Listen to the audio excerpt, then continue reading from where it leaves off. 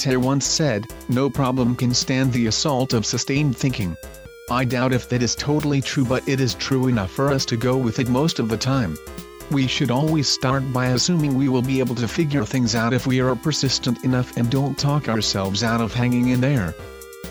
Hey Paul, I am willing to think you are probably right about that since you get it right more often than not.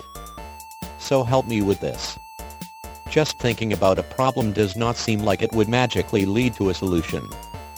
I'll need a better strategy than that. You have a point, Tom.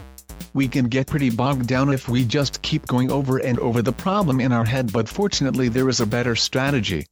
Start by dividing problems into manageable parts. You know that most any significant problem or issue can be made to seem so complex that it can never be resolved.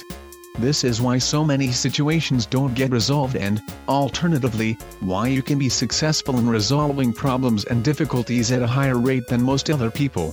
Approach problems by first identifying elements that you can and do understand. Then draw on your experience and expertise to manage those aspects of the problem or circumstance. Pick out the parts of the problem or situation you can do something about today and then do that.